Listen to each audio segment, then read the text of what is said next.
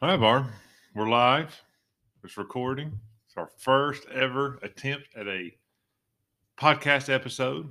It's Whit Brown with on the Homeplace farm, trying to get a little used to, a little experience on a podcast being recorded and seeing how that works. I'm right here with my lovely bride of 20 years, 21 years. Yeah, Is it 22 years in about a month. Right? sure? Right, sure. All right. Yeah, let's just start. Let's talk a little bit about your podcast idea. Like, what is your idea for a podcast? Like, why would you want a podcast about on the home place farms? All right. So I was born and raised in, well, not born, but practically there my whole life. I was in Tallapoosa, Georgia, which is right across from the line from a little community called Muscadine, Alabama. It's where I spent most of my summers staying with my grandmother and growing up and playing with a lot of cousins. And it just became a place where a lot of fond memories. Home is kind of the best way I could describe it. And so a lot of nostalgia there, and a lot of my uncles were basically they grew up farmers, and later in life, that's what they spent a lot of their time and effort on into a farm. And here recently, one of my cousins is trying to kind of his own hand at starting a farm in that same little area over there, and he's allowed me to kind of help him out doing it. And I just thought it would be neat to record a little bit of history of the area, a little bit of history of our family, and some jokes and some stories that have been told.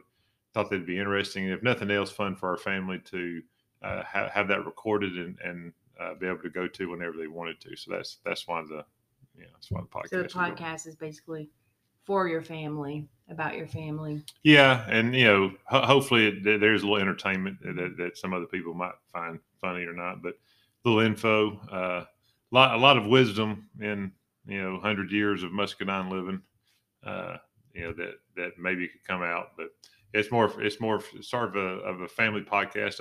I thought of the one that you used to like, that Garrison Keeler, Mm-hmm. kind of the fictional, what was it, Lake Wobegon or Mm-hmm. something like that nature, and that's kind of the nostalgia in your head. You have that perfect Mm-hmm. idea, which it wasn't, of course, but that's kind of the idea behind it. And so that's the idea behind the podcast. Hope to interview and just have some discussions with not just family, but people from the area, even from Cleveland County and Haralson County, and kind of why it is the way it is, and what's people's stories are a little bit behind it. So why don't you tell us a little bit about Muscadine in like the area that your family grew up in? Your dad, though, raised you in Tallapoosa, which was right over the Georgia line. But tell us a little bit about that area where he grew up. All right, so Muscadine actually got its name. There's two little communities right next to each other, Muscadine and Fruithurst, which anybody who listens to this would know more about it than I would probably. But the two communities were named actually because of the grape and wine uh, growing community that had developed there. Uh, Muscadine grapes and Fruithurst still even has a winery. They opened up, I don't know, 10 years ago, 5, 10 years ago. That's out there in Fruithurst right now. But according to everything I know, and I may get corrected as we move on with this, but my grandfather and grandmother moved to Muscadine, Alabama, I believe in the 40s, Mm-hmm. and bought what is kind of the old homestead that's still there, is still standing today. It was a 3 bedroom, zero bath house. Didn't have indoor plumbing or anything when they moved there. My grandmother had, let's see, 7 kids. Mm-hmm. And this is Actually, 8. the White House. That's That's called. right. We call this the White House because the house is white. Yeah, Yeah. yeah. My dad was actually born in that house Mm-hmm. in 1950, but I don't think indoor plumbing came until later in the 50s. But it was I can't remember. May had bought about 40 acres with it at the time that they bought it. They actually, as they lived there during the war, World War II, I think they had to move to Savannah.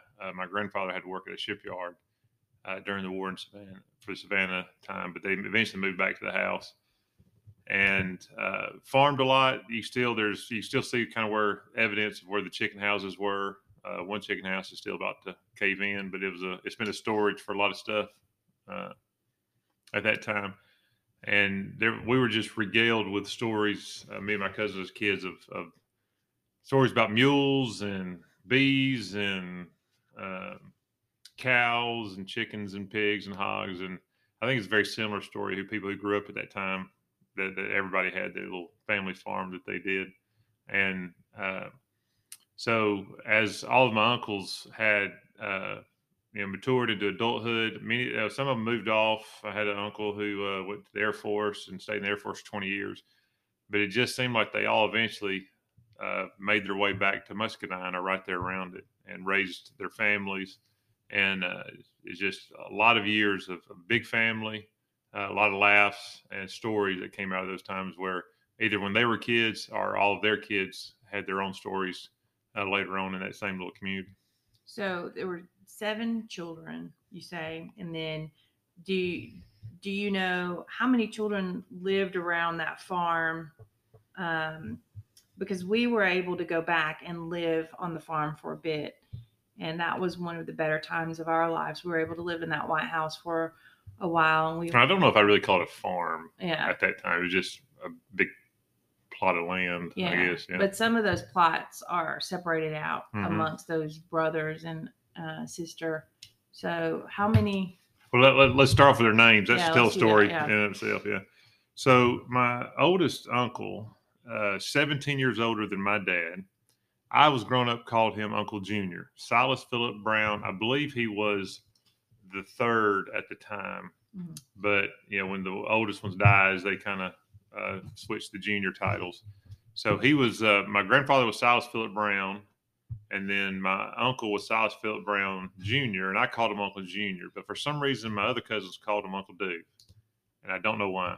Doof, spell Doof. Like almost Doove is how it sounds. I don't know exactly how you would spell that. No, I've heard that story, but to be honest with you, off the top of my head, I don't remember it, right? So, by the way, all of my uncles and aunt have nicknames that I think my grandfather gave them most of the time. No, hardly any of them go by their real name. The next one was Wentford Brown. He was Uncle Went. Probably one of the strongest men I've ever known in my life. Kind of as scary as a kid, how just burly he was. He's one to me that speak quietly and carry a big stick kind of fella. But I think he was a truck driver for a lot of years. Again, we'll find out more exactly about that. But he married Aunt Mert, and they had 4 kids. Uncle Junior had 3 kids, 3 of my cousins who were a little bit older than me. They were my generation of Browns so much as far as growing up, but I've seen them my whole life and that family get-togethers. Then after Uncle Went came Uncle Judge. His name was Ralph Earl Brown. They called him Judge. Again, my grandfather gave him that name. He had 2 kids, my cousin Tim and Tom. Married lady Ruby Robinson. Aunt Ruby passed away when I was fairly young and mid-teens. Then comes after Uncle Judge, we have Uncle Cotton, William Lloyd Brown. He had 2 boys, my cousin Ryan and cousin Kyle, and spent a lot of time with them as we were growing up in the late, early 80s into the 90s. And then after him, I had Gene Autry Brown, and he was Uncle John. Uncle John was probably one of the most influential uncles I had. Spent a lot of time, lived next. He was our neighbor when we moved out there. Uncle John's one of the really meant a lot to us as our family, and that's kind of where the whole idea of the farm, coming back and starting a farm, came from. He is the one who started a sorghum syrup making adventure, and that's kind of who my cousin Kyle's kind of copying and trying to make that kind of the center point of his future plans on the farm and what we would kind of like to do with it as we go on. But all of them moved probably back even after they settled and got families and jobs and careers. All of them have moved back within probably a 5-minute drive of my grandmother, and 3 of them live right next door to where her old house was. So that was kind of the idea that, I've always jokingly referred to it as the Brown Compound because of that. But then after Uncle John comes the only girl, who's Patricia Brown, now Smith. Her last name's Smith. It's my Aunt Pat. Aunt Pat never really had children of her own, so she adopted all of us. And many adventures with my Aunt Pat. She was a fun lady, her own person, definitely. We can get into a lot of stories about my Aunt Pat, and we will. We'll get into those stories. Hopefully, get a chance to talk to her a little bit too in this podcast.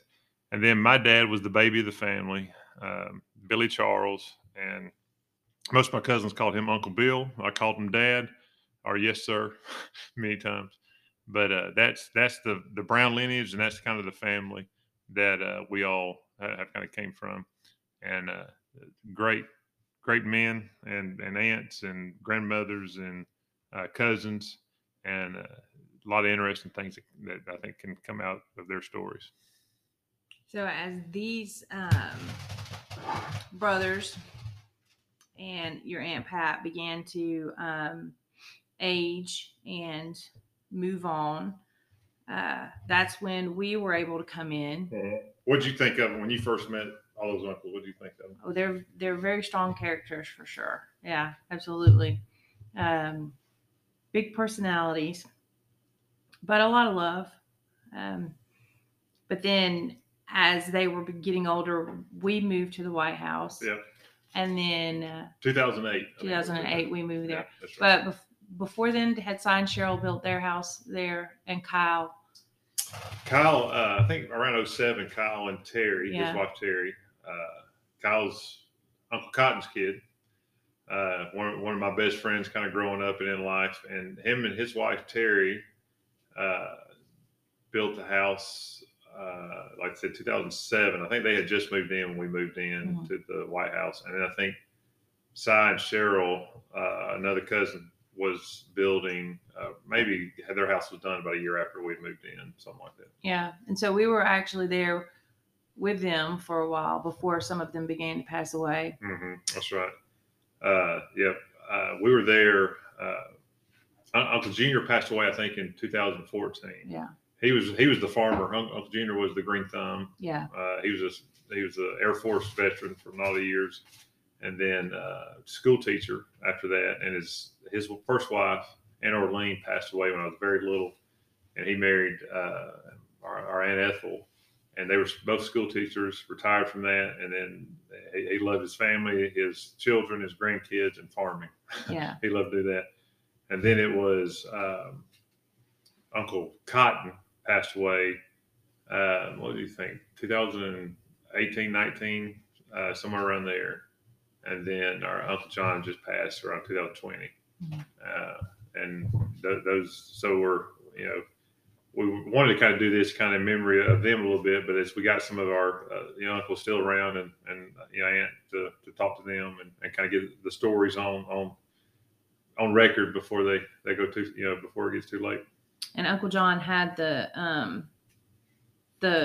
I can't say the word sorghum. The sorghum. That's right. Yeah, he had the sorghum started and running, so it was easy for Kyle to kind of come in and take that idea over and begin on that. But how did you guys come up with this idea to farm? Well, Kyle actually was the first one who got the bug bit more than anything else, and he got the idea. I think he got caught in some YouTube videos first, and then read some books about a guy named Joel Salatin and some other YouTubers and things that regenerative farming is kind of the first idea. But when Uncle John first started, Uncle John started growing sorghum during his retirement, and it was something I think that they did when he was a kid. He kind of brought it back, and so he had done it for about 25 years. So he has a little setup there to do that. And Kyle was kind of his apprentice for a while, standing around and learning from Uncle John. And I think Kyle just decided to bite the bullet a couple of years ago, and he started with chickens, raising some chickens and little things like that. And that's kind of where it's, that the help needed, we kind of came in as far as cousins and starting to learn that just a little bit. He's just kind of dabbling into that. And then last year we decided to really start trying to make that syrup again. And we had our 25th anniversary of Uncle John starting it. The festival we did last year in October called SOP. And I think it was kind of a success, and we're hoping to make it a little bigger and kind of the focal point of the farm right now until it really he can spend more time and learn more on how to get a farm going. Yeah. Now this is a good story in itself about the SOP and how it came about, but when we SOP stands for syrup on the home place, by the way, but that's where it came from. Yeah. And the sopping of a biscuit. Yeah, sopping a biscuit. That's right. Which is a Southern verb. So when we were able to move to the White House, we had to promise your Aunt Pat that we would have a family reunion. Yeah, every year. That's right. And it evolved into what we now call the SOP. That's right. Yeah, at first, growing up, there was 2 weekends in a row that you always spent in Muscadine, no matter where you were, if you were in this area. One was a local church that the whole Brown family has some sort of background in. Is a little church called Beulah Baptist Church. And they would have a community barbecue is what they would do. And so all the community could come, and they'd have singers, and all of his kids would go play football or whatever. And you'd have they would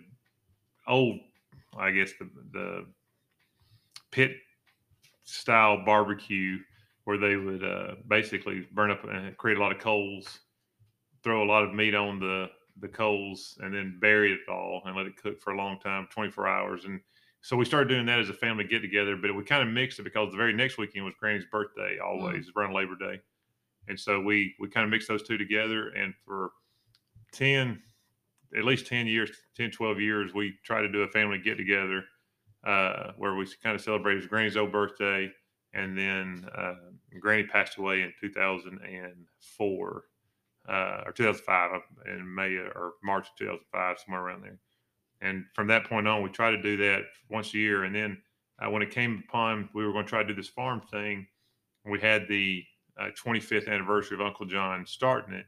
Then that's kind of replacing that time period where kind of combining more of our family story with getting together every year, and kind of still doing that wish for Aunt Pat that the family don't quit getting together even as everybody gets older. So it's become more of a remembrance. Yeah, that's right. And a time to celebrate each other. Yeah, and the older we get, it's funny the things that we used to swear we would never do. We never wanted to farm or have a garden or I guess do all these things old people are supposed to do. And all of a sudden we're those old people that are starting to do those things. Well, what's the appeal of it? What's the appeal of the farm now? I don't know. There's just something about kind of maybe it's going back to your roots, but just kind of being it's almost biblical in my head. It's almost being productive and using resources that kind of God gave you to create something, create order and beauty and usefulness and things out of it. So as you look back on your past, you can kind of see the people that came before you. Those things become more important as well as being a part of your history as well, and then being able to be productive with it to leave for your future generations, maybe. Yeah, I mean, I think you realize all the things you really kind of hustle and bustle about. At the end of not that we're at the end, hopefully, but you kind of think that they are. You see that the importance of them aren't near as important as you did when you were 20 and 30 years old. Yeah. You start to realize there are means to the ends of what's really important, I think. And so that's kind of what it is. And that's kind of what I want if we do this podcast and we keep, interviewing some people and hopefully it'll get better with time if we make it better and we have more stories and entertainment. It's not just, me rambling on or anything like that. Hopefully people get a feel of why that place is so special and why any place is special is because of the people. Mm-hmm. And that's what makes it special. But you do link places and smells and times and stories with people, and that's what makes them everything good. So at the recording of this podcast on this day, you are how old? I'm 45. We'll Yeah. be 46 in about a couple of months. And I'm 48. I'll be 49 That's right. in December. Yeah. What do you think about farming and trying something like this? I think it's a great excuse for you guys to hang out more together. Yeah. That's what I think. Yeah. I think that it's that you enjoy each other's company, and I don't think there's anything wrong with that. I enjoy being productive as well and creative. Um, your family is definitely larger than life, and the stories that they have are good stories. But I think that it's important to lay it down and remember it. If our kids don't carry on the tradition of farming or anything like that, to know, like you did, that it was a part of their life and to be able to have it actually documented would be a beautiful thing for them to have as well. So I think that's very valid. And I don't know, like if you could look 10 years into the future, okay, like what would you want to see happen? Or if you could look 20 years into the future, if you could look 30 years into the future, what would you want to see happen with that farm, or what would you want to see happen? It's not going to be about, we went international or anything like that. Money's not even really an idea. Yeah, that's not going to be the gist of it, but it will be that we had the time together. That's right. Yeah. And right now, I mean, when you say farm, it's not like, you can't envision hundreds of acres. Yeah. I mean, I don't even own any land out there now. People farm on 2 acres. Right. Yeah, that's kind of what it is right now. It's just, it's more of a thought than it is actual thing. But without the thoughts, you don't get the thing going to begin with. But that is, I have to, cousin Kyle is kind of the catalyst of it. And he's letting me tag along, and it's a fun thing as I get older. My kids are starting to get older than and start their own lives and all that kind of stuff. You get a little bit more freedom and time to think about what you want the last 30 of your life to be about and enjoy. And if it happens, it doesn't. But if nothing else, I think it's good to kind of catch up with your roots and tell good stories. Yeah. And tell people's story. And that's something I've always been interested in, not just family, but anybody's story of why they are the way they are and where they came from. And that's pretty interesting to me. It means, Absolutely. I think also too, it gives you a little bit of what you want, but it also gives your family a large opportunity to give back. Yeah. And within that opportunity to give back, you want to be able. There are so many people, especially at that church at Beulah, that share in that community and in the legacy of your family. You want to be able to help them tell their stories as well. And you think like my mom passed away a little over a year ago, and you think about all the stuff that you wish you could have got recorded, or a lot of wisdom and experience and stories and talents that you're like, man, the world doesn't have that anymore, and you wish you could hold on and pass that on and all that kind of stuff. And that's a little bit of this is kind of playing catch up a little bit, hopefully, before we lose too much of that. And to have a good time doing it. More than that, like you said, it gives you an excuse to go hang out with people you love and talk about them. Yeah, absolutely. Well, if you could visualize where you would want us to go, what are some things that you'd like to see happen with it? Well, what I really want to do is to paint a background of people, of when I talk about my Uncle Junior, or I talk about Aunt Pat, people in their head can compare to their lives and go, oh yeah, I got Aunt Pat too. And so they kind of get the idea of what I'm talking about and be able to relate to what we're talking about. And if it helps with anything that we want to do with SOP, or the farm comes about, if that helps in any way, that's great. But if nothing else, a way for people to connect and relate and to say know who my Uncle Cotton was, or my my Uncle Win, or those my cousin Kyle, or to have those people, because we all have those people kind of similar. And I think it'll be a good journey along the way. Hopefully, is what I'm hoping. Yeah. So when is the SOP this year? SOP 23 will be the first Saturday in October. And it's not really, we call it a festival kind of deal. I mean, it's not really one that we advertise like trying to make money or anything like that. But it will be something where if you want to see sorghum syrup made, or if you'd like, to buy sorghum syrup and see a family having a great time, we hope to kind of open it up more to the community and have a few of farm things to sell. I don't know all the details as far as what we're going to do with it right now, but that is SOP 23. And that's kind of the crescendo of anything we do farm related for that year is kind of will be there. And hopefully it'll be a good time. Second annual. SOP. That's right. And everybody's invited. Everybody's invited. Yeah. It'll be at Uncle John's old house, and it'll hopefully be a good time. Yeah, we had a great time last year, and I think it'll hopefully be bigger and better every year is what we're hoping to be. Yeah, we had some foot races for the kids. We had a 5K. 5K ish. Yeah. And some syrup. Yep. Had some syrup, some of Kyle's syrup. Had entertainment. The Cy Brown band played. Yes, I hear they're really good. We're hoping to book them again. That's right. They're hoping to come back. They've played some other venues around here. They're getting big. They're getting big on us. Yeah, we got wineries and such. Yeah. We put them on retainer for SOP. Yeah. Get the merch out. They got to get their merch out. That's right. Yeah.